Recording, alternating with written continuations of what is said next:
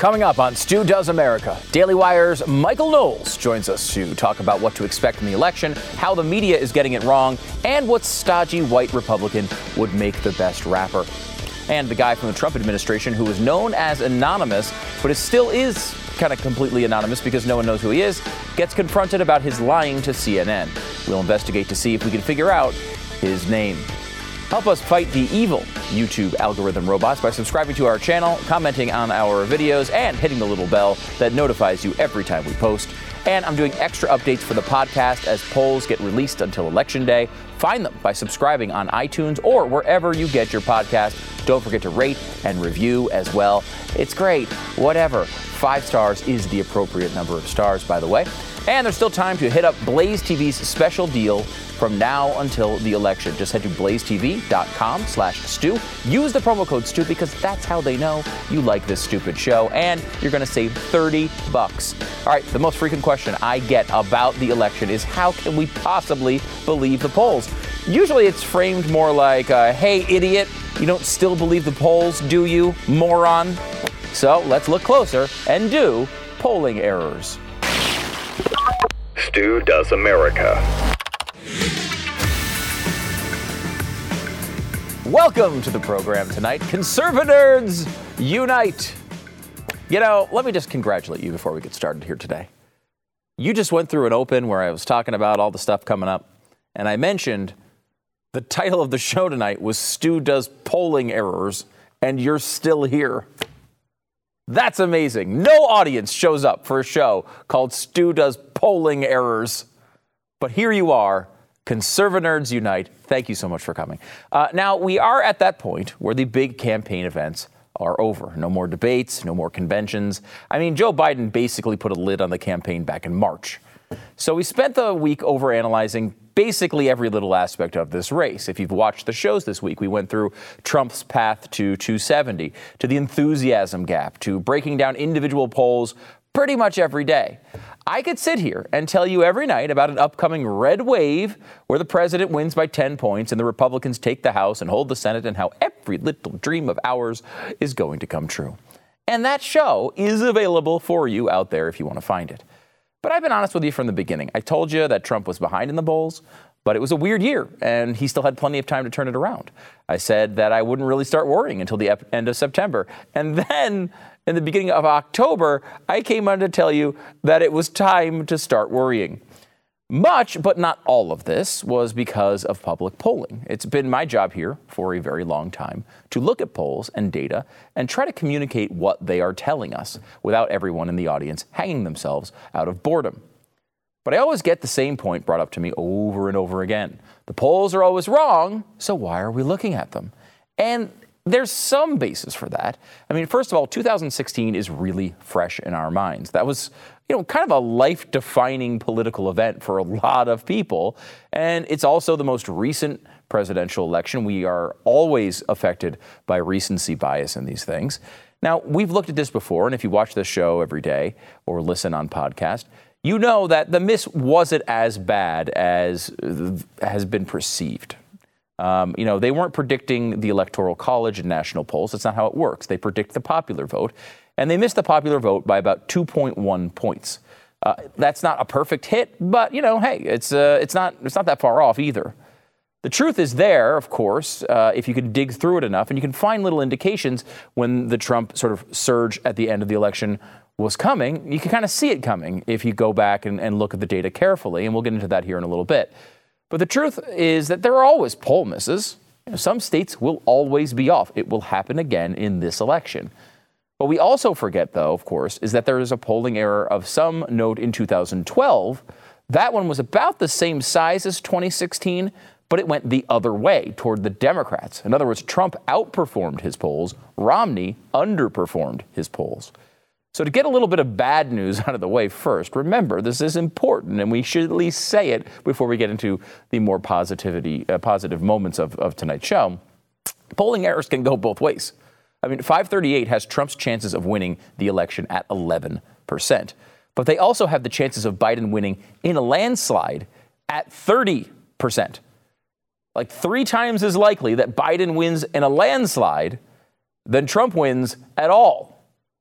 Now, if a polling error favors Biden, it's going to be a really rough night /4 years /eternity. At this point, Trump would need a polling error to win. This is not news to you if you listen to this show. Here's what the map looks like with the polls as they stand right now. Do we have that? This is might make you gasp a little bit if you haven't seen this yet. Prepare yourself. Here it is. Biden is at 357 electoral votes. Trump wins only 181 electoral votes. Now, do I think this is going to happen? No. But this is where the polls are lining up at this very moment, just 5 days away from the election. But polls are wrong, right? They were wrong in 2016. What if they're wrong the same way in 2020? Nate Cohn went through all the data and looked at how the race would change if we had a 2016-sized polling error. If the exact same thing happened in 2020 that happened last time, Trump would win some additional states. He'd keep Ohio and Texas, which are sort of swing states this election. It's a weird thing to say, that Texas is kind of a swing state. I don't know that I really believe it, but he would keep Ohio and Texas. He would then flip North Carolina into his column, as well as Iowa, and he would snag Maine's 2nd district, which has 1 extra electoral vote. That closes the gap a little bit, but it's not nearly enough. It's now Biden 335, Trump 203. The leads are just too large right now for a normal 2016-style polling error to explain them. But there were some big misses in 2016. Look at Nate Cohn's chart right here. This is the polling error in Wisconsin, for example, was 6 points. In Minnesota, it was 6 points, 4 points in Michigan and Pennsylvania. Throw those together with a few points in the margin of error, you have an outside shot. You're in the picture, at least. Now, the 2012 polling error went against Republicans. What if this time that same sized error goes in Trump's favor? What does the map look like with the 2002 size error in the favor of Donald Trump? In this scenario, Trump keeps Ohio and Texas again, loses North Carolina and Georgia, but grabs Florida, Iowa, and Maine's 2nd district. This winds up a little worse for Trump than the 2016 error, or a little bit, actually, is it a little bit better or a little bit worse? It's right around the same area, 321 for Biden and Trump 217. It's actually a little bit better for Trump in this scenario. So to take a step back and look at this from the larger perspective here for a minute, what we're talking about now is not 2016. It's not 2012. It's something bigger than that. What is the size we need here for this to actually happen? If these polls, I mean, look, we don't know. We don't know all the behind the scenes things. What we do know is there's a lot of different companies, all of which want lots of money to do polls. So they are not incentivized to get things wrong. You could argue earlier on in the race, maybe they can do that because at the end of the day, who's going to remember what their poll said in March, right? Like you could argue that.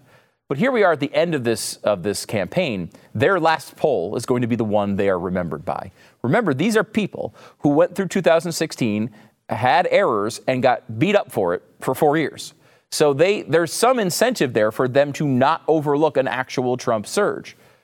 So with that being said, what if we were to double the polling error from 2016? What happens then? Trump would keep Texas and Ohio. He would snag Georgia and North Carolina. Also, he grabs Iowa and Maine's 2nd district and Pennsylvania, Minnesota, and Wisconsin. So this is a big error.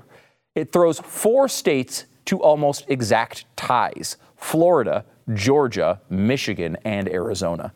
That brings our little map to Trump 243, Biden 223, with 72 electoral votes up for grabs. Trump would need to win any of those two of those 4 remaining states. So we can't do it with one. He's got to win any 2 of them at least. That's Arizona, Georgia, Florida, and Michigan. Now, because I want to end on a positive note, let's just fill in all 4 for Trump and see what it looks like. It's Trump 315, Biden 223. And that is possible, guys. I'm not saying it's not. I know that hearing this at times, people get bummed out by it, but I don't know. I have this back and forth with my wife from time to time when something important is going on in our lives. And she will look for the best case scenario. What's the best case scenario here? And she will say, well, if only the best case scenario happens, everything's going to be fine. And I do the exact opposite. Opposites attract, or at least, in my case, it does. I have no idea if she actually is attracted. But here's the point.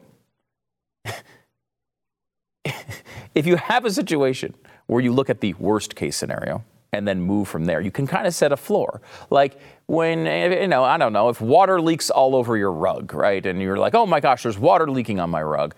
There could be mold. There could be all these things. And if you kind of step back and say, okay, the worst case scenario here is I'm going to have to spend X amount of money to repair that. I can internalize that and say, okay, that's where I am. Now, hopefully we could do better than that.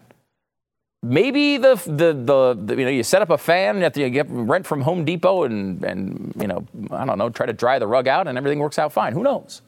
But I like to set the worst case scenario. And I hope you understand that is what is important here. Because if you kind of understand where things might go, if things get better than that, great. That's wonderful. If they don't get better than that, at least you're prepared for it. So depending on what kind of person you are, you might find all of this hopeful or depressing. I understand.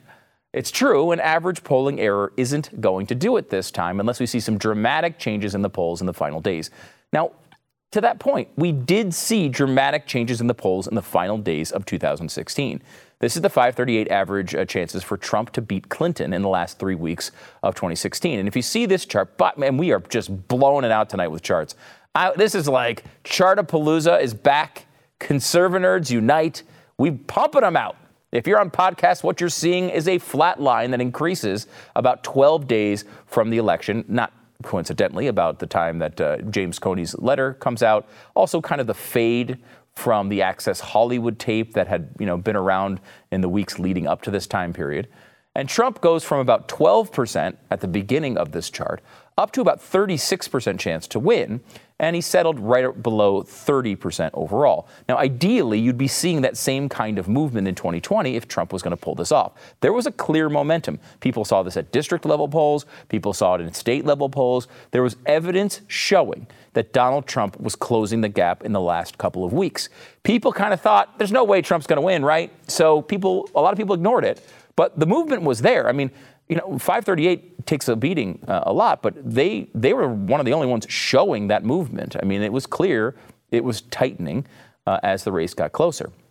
So what are we seeing so far in this race? And I'm going to put these two lines right next to each other here, or on top of each other, so you can see. And look, it's just we are not seeing that rally this time from Donald Trump. This could be partially because, the media is just ignoring the Hunter Biden story. It could be because Joe Biden isn't as hated a candidate as Hillary Clinton is. But Donald Trump's chances, have actually fallen off in the last couple of weeks by a few points. Now, we've seen, 80 million people have already cast their vote. That's probably around half of the electorate. And it's going to get even higher before a lot of the early voting centers close down. Late movement might be tough in this environment.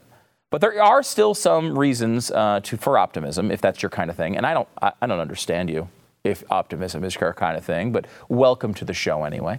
It's possible Trump is a unique candidate that just breaks polling. I think there's some reason to believe it, right? The only time we've seen this happen, there was, a major change in the polls from polling to reality. Maybe because Trump is kind of way out of the system and they can't track his voters correctly. People call all the time, and we talked about this in the Enthusiasm Gap show earlier this week. Look, I'm going around and I'm seeing Trump signs everywhere. I don't know what you're talking about. I don't know what these polls are talking about. I see Trump, Trump, Trump, Trump, Trump, no Biden. People who used to have no signs would never even admit who they were voting for. Now I'm seeing 25 Trump signs. You have to factor that into your opinion. They tried to correct for their misses in 2016, the pollsters did. And maybe they screwed that up. It's possible. I mean, 2018 was far from perfect, especially in Florida, by the way, a very important state. They tried to adjust this to basically say, okay, education is what we missed here. We didn't sample enough people, particularly white non-college graduates. And we need to increase that this time. They've tried to correct for that. Will they be right? I don't know. I think there's something to that. It's possible. I think the more likely scenario, if you want to talk about a Donald Trump victory, is this. COVID-19 creating a unique environment that is breaking the polling. We've never dealt with anything like this. This is the worst, pandemic we've seen in 100 years. But the pollsters have never dealt with anything either. I mean, we don't know. The way they're treating the early vote, is an interesting thing.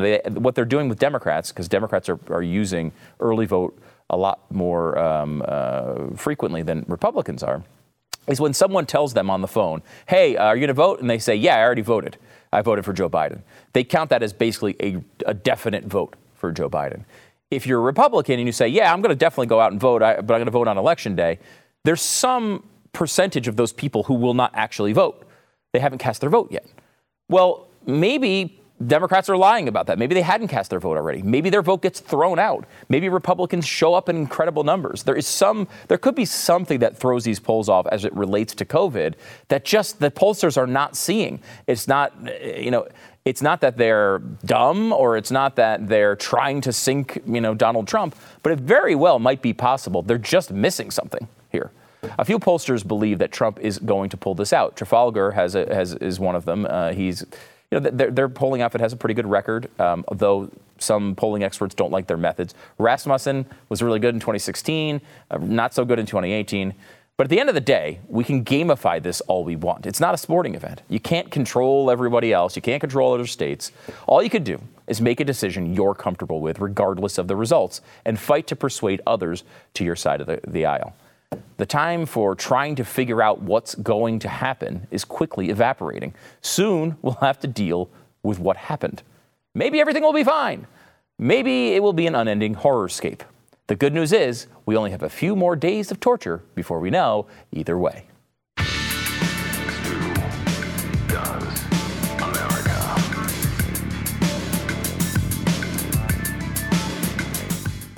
Have you heard about intermittent fasting yet?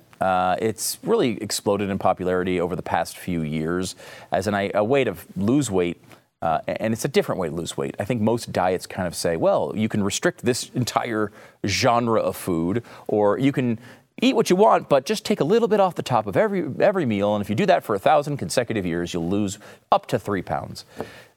I don't know. These things just don't work for me. When I want to lose weight and I come off like a weekend where maybe I went to a sporting event or maybe went out and ate way too much for way too long. Sort of I have about 12 Thanksgivings per year. So when one of those weekends goes by, intermittent fasting is a great way to get things kind of back lined up. It speeds up your metabolism. You see results really fast. You can see the scale move every single day when you do this, and that's really important to keep you motivated to continue doing it. Fast Blast is a great way to get started with this. They have their own smoothies, which I think you'll really enjoy. And honestly, even if you don't want to do any of that, you just use their app, Fasten, Fasten. It's free. So you can get it for free in your app store right now. You can go on there and you can look at it. It monitors your weight. It helps track your hydration, your mood, all the different things. Kind of gives you a little countdown clock so you can kind of gamify weight loss is kind of the way I look at it. It gives you a little challenge. Get to this point, then you can eat. It's great. It really works really well, and I think you can also learn a lot about fasting there. Go to fastblast.com/blaze, fastblast.com/blaze. Do your own homework. There at the website, you can get the link to the Fasten app, or just go to your app store, Fasten. Check it out. Fasten is the new app from Fast Blast. It's fastblast.com/blaze. Happy to welcome back to the program Daily Wire's Michael J. Knowles, host of The Michael Knowles Show and co-host of The Verdict with Ted Cruz. Michael, thanks for coming on the program. Good to see you. Thanks for having me. It's been a crazy week, as it always is. That statement is constant.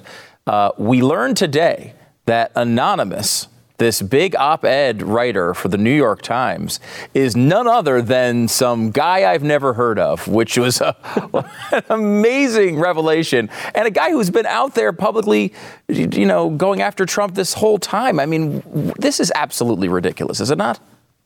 I really hope it was worth it for this guy. He got at least, I think, about 14 minutes of fame. Maybe he'll get that 15th minute. And all he had to do for that was lose all of his credibility, betray his benefactors, and undermine the constitutional government that he took an oath to go on and serve, that he accepted the responsibility of serving at the pleasure of the president, then he tried to subvert it from within. Really shameful stuff. It's so interesting to me that all of Trump's critics, they always accuse him of undermining our norms, undermining our constitutional government, betraying people, and yet they exhibit those qualities so much more than he does. This guy, he's obviously a schmuck. He should be ashamed of himself. And I'm sure we're all going to forget his name in 5 minutes, even though, frankly, I don't remember it right now. I don't either. I was going to say it before, but I actually just couldn't remember it. It's interesting because it's like, I think you're the same way. I don't mind some reasoned criticism of the president. I actually encourage it. I would like to hear smart conservatives picking apart things that he does from time to time. But there's something about this idea that you can come out and just blast him over every single thing that he does, and it makes you one of the cool kids. It makes you on the inside of the party instead of the outside looking in. And, everyone fawns over you, I'm sure, at all these little gatherings in D.C., but, it doesn't impress me. And I don't understand why people get so sucked in by this life. Of course, I'm more than happy to criticize the president when I think he merits criticism and when I think that can be helpful. But I don't work for the administration. I'm on the outside. And if this guy wanted to publicly criticize the president, he could do it. He just has to quit his job. I also don't mind it when people who work for the president criticize him. But if you're going to do it from that position, then you should do it privately and raise your concerns up the chain. If you are going to undermine the president, it's like any other job. If you're going to undermine your boss, you're going to undermine the company you're working for, and so much more so if you're going to undermine the government that you have vowed that you would serve, then you got to get out, because that is deceitful, that is duplicitous, that is subversive, and it's anti-constitutional. When we talk about the deep state, or the administrative state or the bureaucracy, this is what we're talking about, the permanent government that doesn't give a damn what the voters think.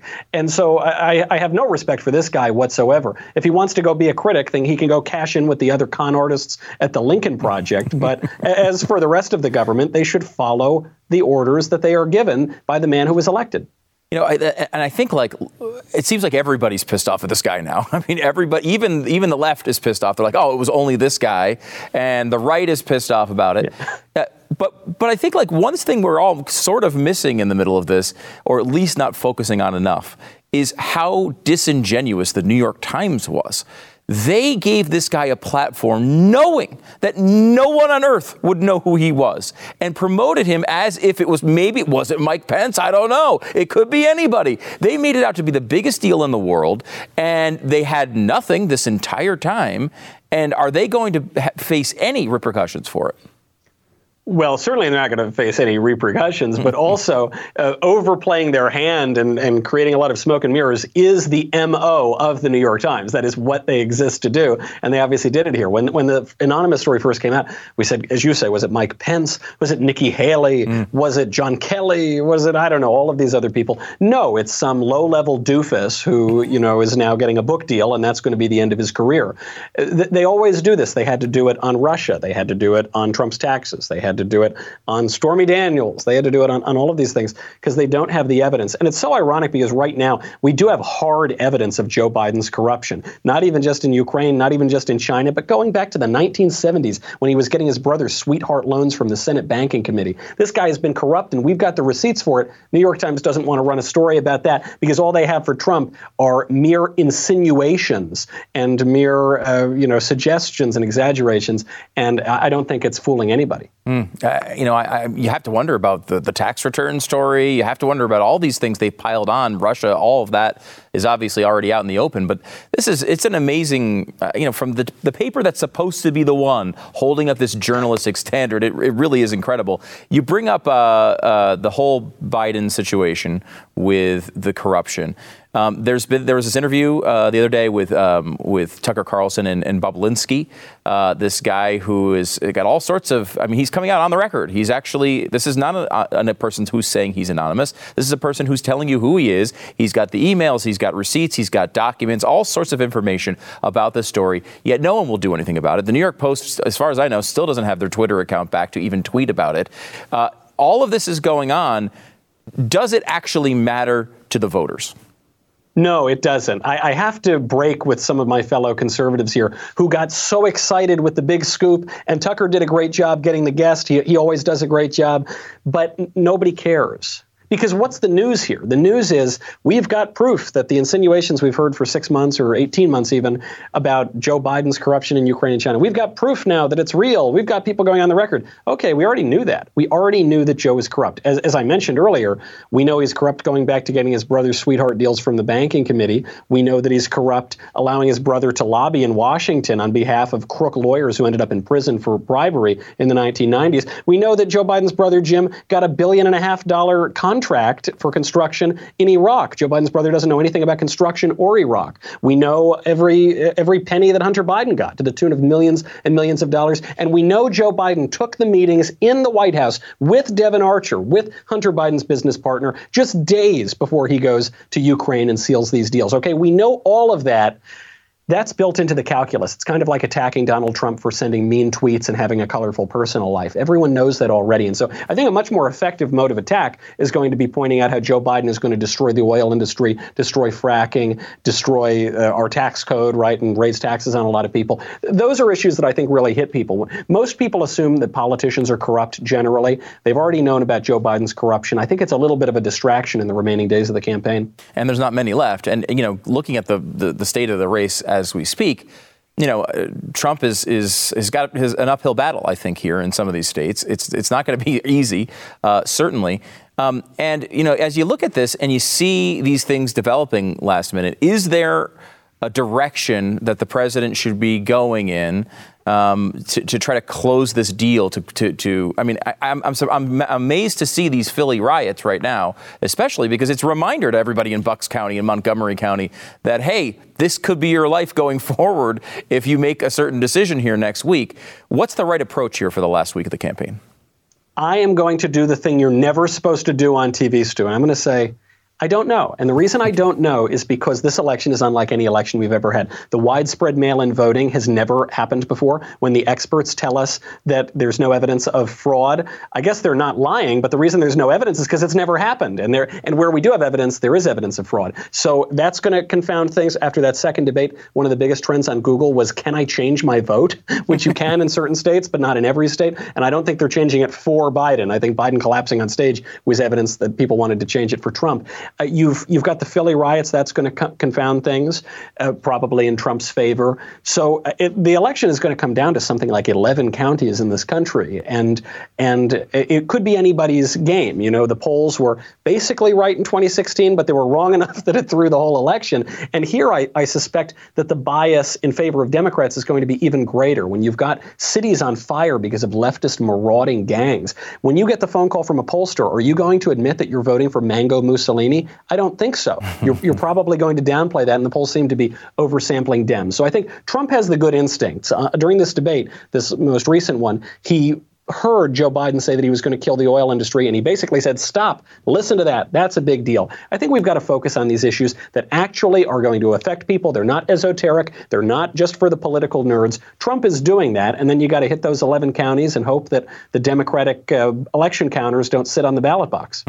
I think one of the real challenges, and I agree with you, he did a good job in that moment where he recognized that was a big deal. And it's important to people, particularly in Pennsylvania. I don't think the word Pennsylvania could have been said more in that debate. It shows you how important it is. But I think one of the big challenges that Trump has had, and I don't think he's been able to succeed with, and I think it's one of the reasons why people keep going back to the Hunter Biden thing, honestly, is because there's not a lot of passion against Joe Biden. There was tons of passion against Hillary Clinton, and that was a way that he was able to ride that. Even though a lot of people hated him too, he's able to ride that into the White House. This is a situation where Biden is just seen as a nothing, a giant zilch who's a replacement level candidate who's on the ballot, but no one seems to really putting any thought into the idea that he actually could be president of the United States. No one's internalized that. No one's afraid of it. I mean, I think people just think he's just a bumbling guy that'll be, you know, maybe a little incompetent, but that's about it. Is there a way to tell people that this guy's going to be dangerous, especially if he starts giving in to people like Kamala Harris and AOC and Sanders and Warren? You can, but you can't overplay the case. And I think Biden, or Trump rather, has been very smart about this, which is Joe Biden is not some radical socialist. And if you try to pretend that he is, it's not going to read as true or authentic. likewise, Joe Biden is not a moderate. I think people get it wrong when they say Joe Biden's a moderate. Joe Biden is nothing. He is nothing at all. He's an empty suit who licks his index finger, puts it up in the air, and figures out which way the wind is blowing. The same is true of Kamala Harris, which is why she can never answer a question. They asked her flatly, said, "You've got a very left-wing voting record. Are you progressive and socialist?" And she awkwardly stammered and laughed and just went back to her old identity politics games, because neither of them believe anything at all. And therein lies the danger, because they are simply placeholders for the Democratic establishment, which has become legitimately radical in recent years. Tom Perez, head of the DNC, said that AOC and the socialists are the future of the party. You've seen the radicalism from big tech. You've seen the radicalism from the mainstream media. You've seen the radicalism from Hollywood and, of course, from the bureaucracy and the elected Democrats. That all forms the liberal establishment, which will be the godless, headless monster that operates in a hypothetical Joe Biden presidency. That's, I think, what you've got to show to the voters. You say, you want to see what happens in a Joe Biden presidency? Forget looking at Joe. He's Sleepy Joe. He's not even going to be on the job. Look at what's happening in Philly. Look at what was happening in Minneapolis. Look what's happening on your social media feeds. That is what the left-wing governance is going to look like. And I think that is pretty scary to people. Michael, looking at some of the polls that have come down over the past few weeks, and, you can throw polls away completely if you want, but, I think there's definitely something to learn. One of the interesting things we've seen, which is maybe against the grain, is that minority voters are moving towards Trump.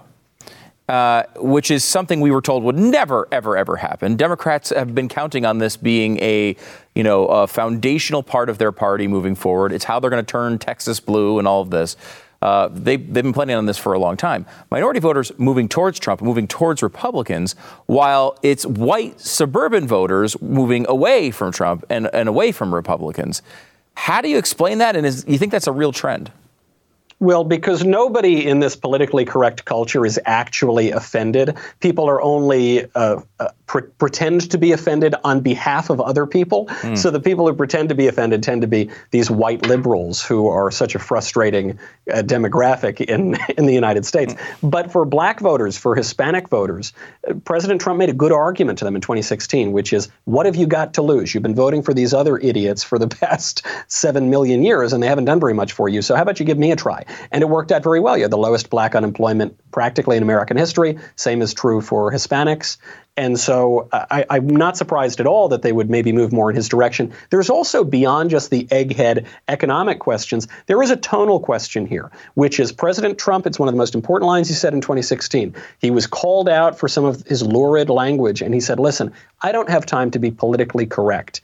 And it was so interesting to compare his debates with Biden with the Mike Pence-Kamala Harris debate, which was much more civilized, and it was kind of like going into a time machine. That's how debates used to be, but they both sounded like politicians. I like Mike Pence a lot, but they both were following that old script. Trump doesn't do that. He is much more authentic. I mean, he tells the truth quite a lot more, even though it's funny that everyone calls him a liar. But he actually says what he's going to do, and he follows through on it. You saw this most notably probably with the embassy move in Israel. He said it, but nobody believed it because both parties had been lying about it for so many years. I think that goes a long way with voters, that he actually means what he says. When it comes to the black community in particular, Donald Trump has been featured in hip-hop songs something like 300 times over the decades. So no one has ever called him a racist. He was sort of idolized in a certain segment of the black community. And you see this, I mean, forget about how he's doing with Hispanics and black voters. Just look at the inroads he's made with the rap community. He's got Kanye and he's got 50 Cent. You couldn't ever imagine that for someone like Mitt Romney or John McCain. So he's just a different candidate. He's offering different policies and he's talking in a different way. I don't think we should be surprised when different voting demographics respond to that in unexpected ways. And for the sake of fairness, we've never seen Mitt Romney rap. We don't know if he's good at it. He might be. You make a good point. He might be great. One last question before I let you go. I'm amazed to see this world where the biggest story any of us would have possibly imagined goes with such a little whimper as Amy Coney Barrett gets put into the Supreme Court. This, if you would have told me at the beginning of this year, a month before the election, Ruth Bader Ginsburg would pass away, sadly, but they put in Amy Coney Barrett, and that's a great improvement, it would somehow go through, and people would basically not even mention it on their newscast as it's happening. It's an incredible change. You did see some people on the left absolutely freaking out. Crying into their cell phones has become this bizarre trend. What do you make of all this? What I make of it is that Chuck Schumer and Dick Durbin are smarter than they look, the leaders of the Democratic Party in the Senate, because they could have had a Brett Kavanaugh Part 2 situation where they attack Amy Barrett for her religion. Dick Durbin inadvertently did that years ago, and where they attack her for her children. They made intimations that they were going to attack her for her two adopted children from Haiti. And I think they realized very quickly, gosh, that isn't going to play well. We lost a lot of ground in the public because of what we did to Brett Kavanaugh. Let's not do this again. And the Democrats had real discipline. They essentially boycotted the hearings. They boycotted that final vote. And they moved past it because they knew it would hurt them in November. The timing, ironically, actually probably helped Amy Barrett's chances. They just want to move on because she's such an impressive candidate. And then they're going to probably try to pack the court, which Joe Biden has suggested he's more than willing to do by various methods. So that sort of thing is on the ballot. I think they believe they'll be able to cancel out Amy Barrett's confirmation if, heaven forfend, they get power in November. On an episode of the Michael Knowles show recently, you were talking about this thing where people do cry into their cell phones in this like maniacal way, which is so embarrassing. But you brought up a great piece of political trivia, which was the Barack Obama Life of Julia ad. Which I had forgotten about. It's been a long time since we talked about that. But it really makes sense because the ad was basically saying like government is there for you at every negative turn in your life. Every time you need something, yes, government will be there. They'll always be there. They're like the father you never had. They're the ones that are taking care of you through every tough choice. So when that lets you down, when the government lets you down, I'm not surprised to see these people crying and sobbing into their cell phones. It's like when they have put all of their faith in this entity of government, when it lets them down, this is what's going to happen. Could you imagine sobbing over a judicial appointment? It's like sobbing over the new head of the IRS. Why should I care about that sort of thing? What does it affect my life? But, you know, the Life of Julia, which was this Obama campaign ad saying from cradle to grave, the only meaningful relationship that you will have in your life is with the federal government. The left has more or less scrubbed that from the internet. You can't really find it. It got such pushback when he put it up there in 2012. And it is terrifying because we're seeing it play out in real life. These sort of hysterical women who cry into their phones and say they're so upset about Amy Barrett or whoever. Normally, if you're upset, you would talk to your spouse, you would talk to your family, you talk to your friends, you talk to your local community, you talk to your church, you talk to the bowling league, I don't know. But we don't have those things. We've had, obviously, family breakdown and breakdown of civil society now going on for decades. So it may well be the case that for these women, their most personal, intimate relationship is with the federal government. And how sad is that? Incredibly sad. Great stuff, as always, from Michael Knowles, host of The Michael Knowles Show and The Verdict with Ted Cruz. Michael, thanks for coming on the program. Good to see you, Stu. All right, back in a second.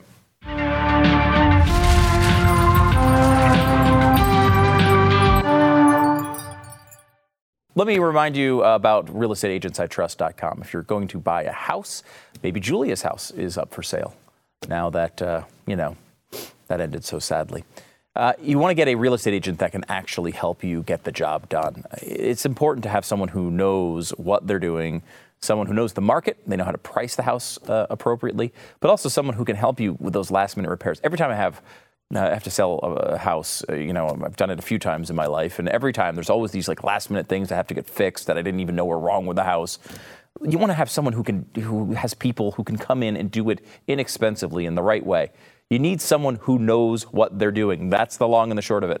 Realestateagentsitrust.com is the place to go. Go to realestateagentsitrust.com now. Make sure you check out your area, see where the best agent is, who is that best person. They'll put you in touch with them directly, and you can get this all hashed out. These are people who are mostly fans of the show, and they understand that it's important to do business the right way. Realestateagentsitrust.com is the place to go. Realestateagentsitrust.com. Well, the V-shaped recovery is kind of actually happening here. 33.1% annualized rate in GDP increase for quarter three. It's better than expected. They expected 32%, got 33.1. Now, of course, this follows the worst quarter in history. This is the best quarter in history, follows the worst quarter in history. 31.4%, it was down in 2020 quarter two. 2020 quarter three is up 33.1%. Now, there's basically one audience in America that will understand this, and it's you, thankfully. But when the way percentages work, if you go down by 31.4% and then go up by 33.1%, you don't actually have a better overall number at the end. You know this, I think. But very few people will understand that. The bottom line is we've almost recovered everything. The GDP at quarter one of 2020 was $21.6 trillion. It's now $21.2 trillion. So we've recovered most of it. And it's a good argument for Trump going into the last few days to win over those last few votes of people who are still somehow undecided. Back in a second.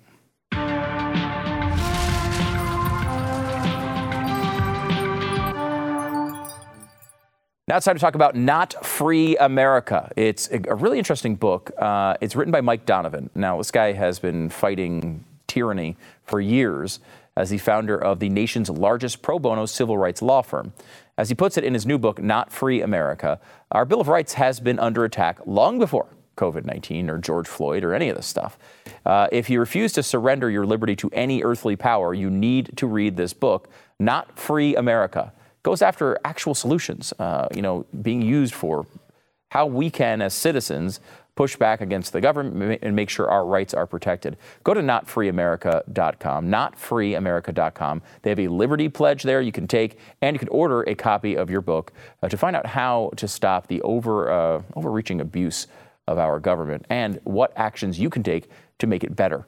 We got to work together, and we got to have knowledge to back up the things we want to try to do to change this country for the better. We have a crisis in this country, and we have to unite around the concept of liberty to solve it.